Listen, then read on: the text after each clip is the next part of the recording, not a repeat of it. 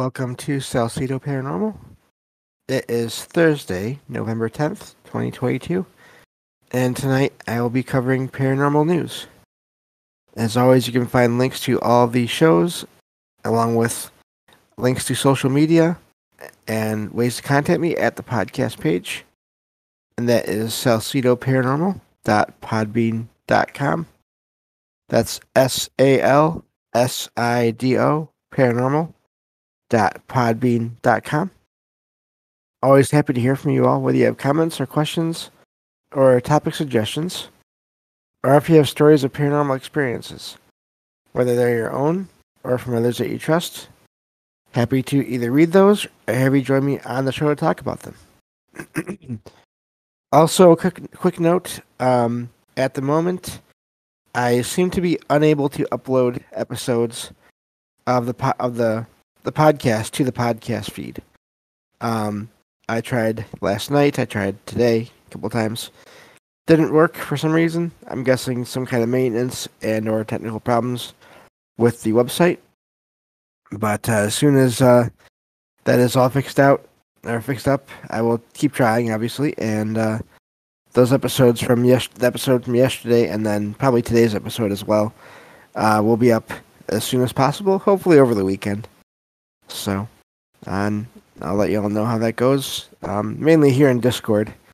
That's why I've been putting updates there. So, but let's see here.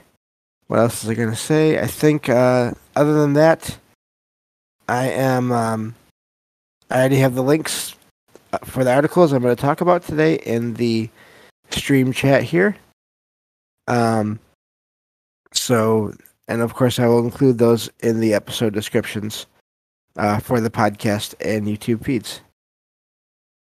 So with that, I think I can get into it. This is not going to be a super long episode. I just have a few stories here to talk about, but still a couple of neat places to tell you all about, and then another article just on the paranormal in general. And so that's the plan for tonight. This first article is from WBIR.com, and the title is Paranormal Tourism.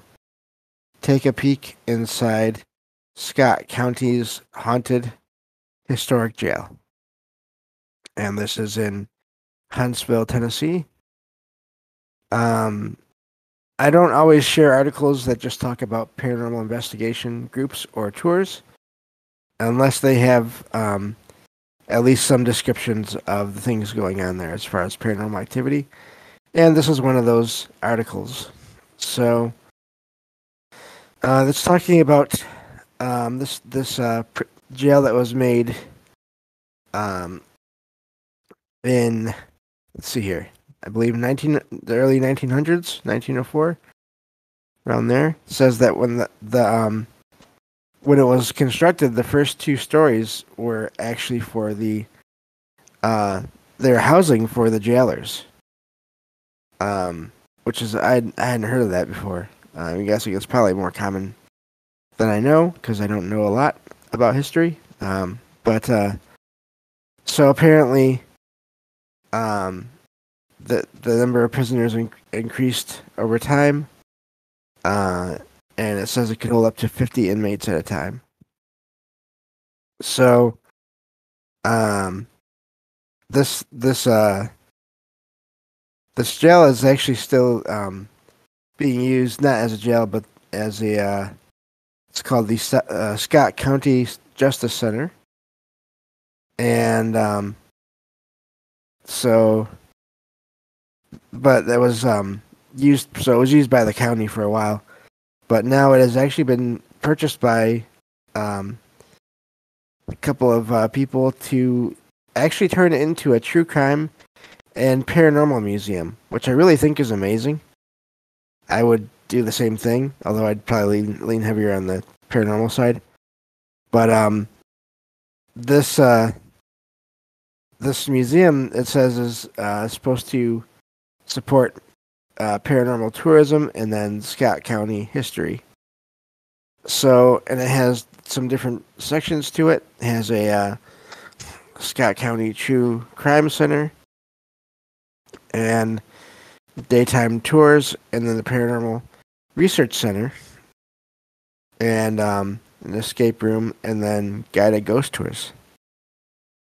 So, the apparently a lot of the activity does center supposedly on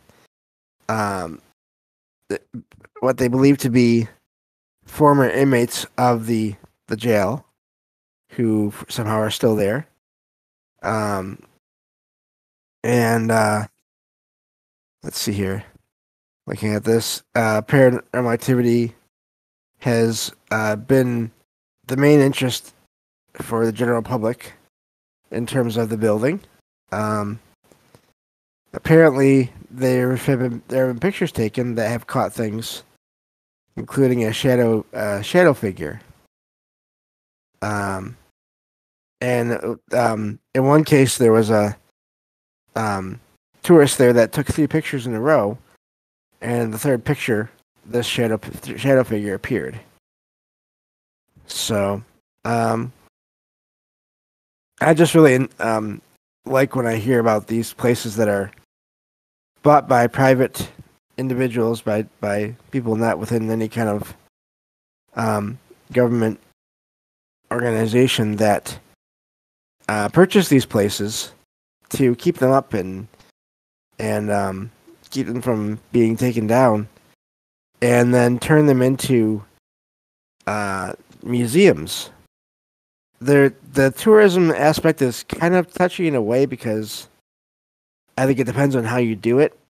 Where I think there has to be a balance between sort of respecting the history of the property and whoever might still be there while still showing the location to people who are interested in it. And so I think it's a not an easy thing to do, but definitely I think something overall worthwhile, especially when people have the excuse me, the right intentions behind it. So that's all I wanted to talk about with that story. So one moment, and I will move on to the next.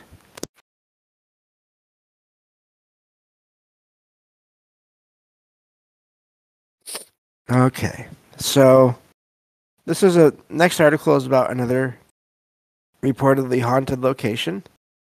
This is from Fox 4 KC, and this is Blue Springs, Missouri. And this is from just before Halloween. A lot of these articles are. So this house has been around since the 1800s, and now it belongs to the Blue Springs Historical Society. It's belonged to them since the 70s. And let's see here. Oh, it has a link for another article. Anyway, there are reports there of people seeing shadows, experiencing moving objects, and other unexplained activity in the house. And that's part of what has led to this paranormal investigation group to go there and investigate and give tours. And this group apparently has been there before, so they know there's activity. And it just talks about these tours that are happening in this place. So, let me see, looking at this. So yeah, just another place that is being used to keep the history alive and also investigate the place as well, which I like. I like those kinds of groups that will do that, and especially when I don't know the details here, but especially when they give all the proceeds from the events to the location. I think that's amazing because then the location can keep up renovations and just keep the place intact And so I always think that's a good thing as well. So, just a couple of articles I found tonight, talking about that kind of paranormal tourism, but I also think it's preservation of the history and the possibly even the paranormal in a way. So, this last article I have found here is actually from the New York Times. I don't think I've ever used an article from them before. And this article, the title is "How to Live with a Ghost." It says that many Americans believe that their home is inhabited by ghosts. And it says it's a conviction that researchers attribute to the rise of paranormal related media, decline in religious beliefs, and the pandemic. However, you want to take all those things, that's up to you. That's just according to some people that apparently have weighed in on this account or on this article. And I'm going to leave you all to read most of it, but it just talks about how people have had experiences and somehow learned to coexist with whatever might be there, instead of what you might see in Hollywood, where as soon as anything happens, or maybe not right away, but over time, eventually, that the way a lot of horror movies end up is the family gets chased out of the location by all this horrific activity where the family themselves are either hurt or killed. And it's again goes to that stereotype in a lot of Hollywood, a lot of fiction, and even a lot of nonfiction. Well, I'll just leave it at that. But a lot of TV shows, just paint this picture of everything paranormal being negative. So, neat article there, and good discussion of how people have reported activity in their homes, and then figured out how to get by and not disturb whoever is there, and also not be completely frightened by whatever's going on either. And that is possible, I think. It just takes the right circumstances. But anyway, that's basically it for today. I know it's a shorter episode, but thank you all for listening, and I will talk to you all on Sunday on the next episode of Salcedo Paranormal. Take care, everyone.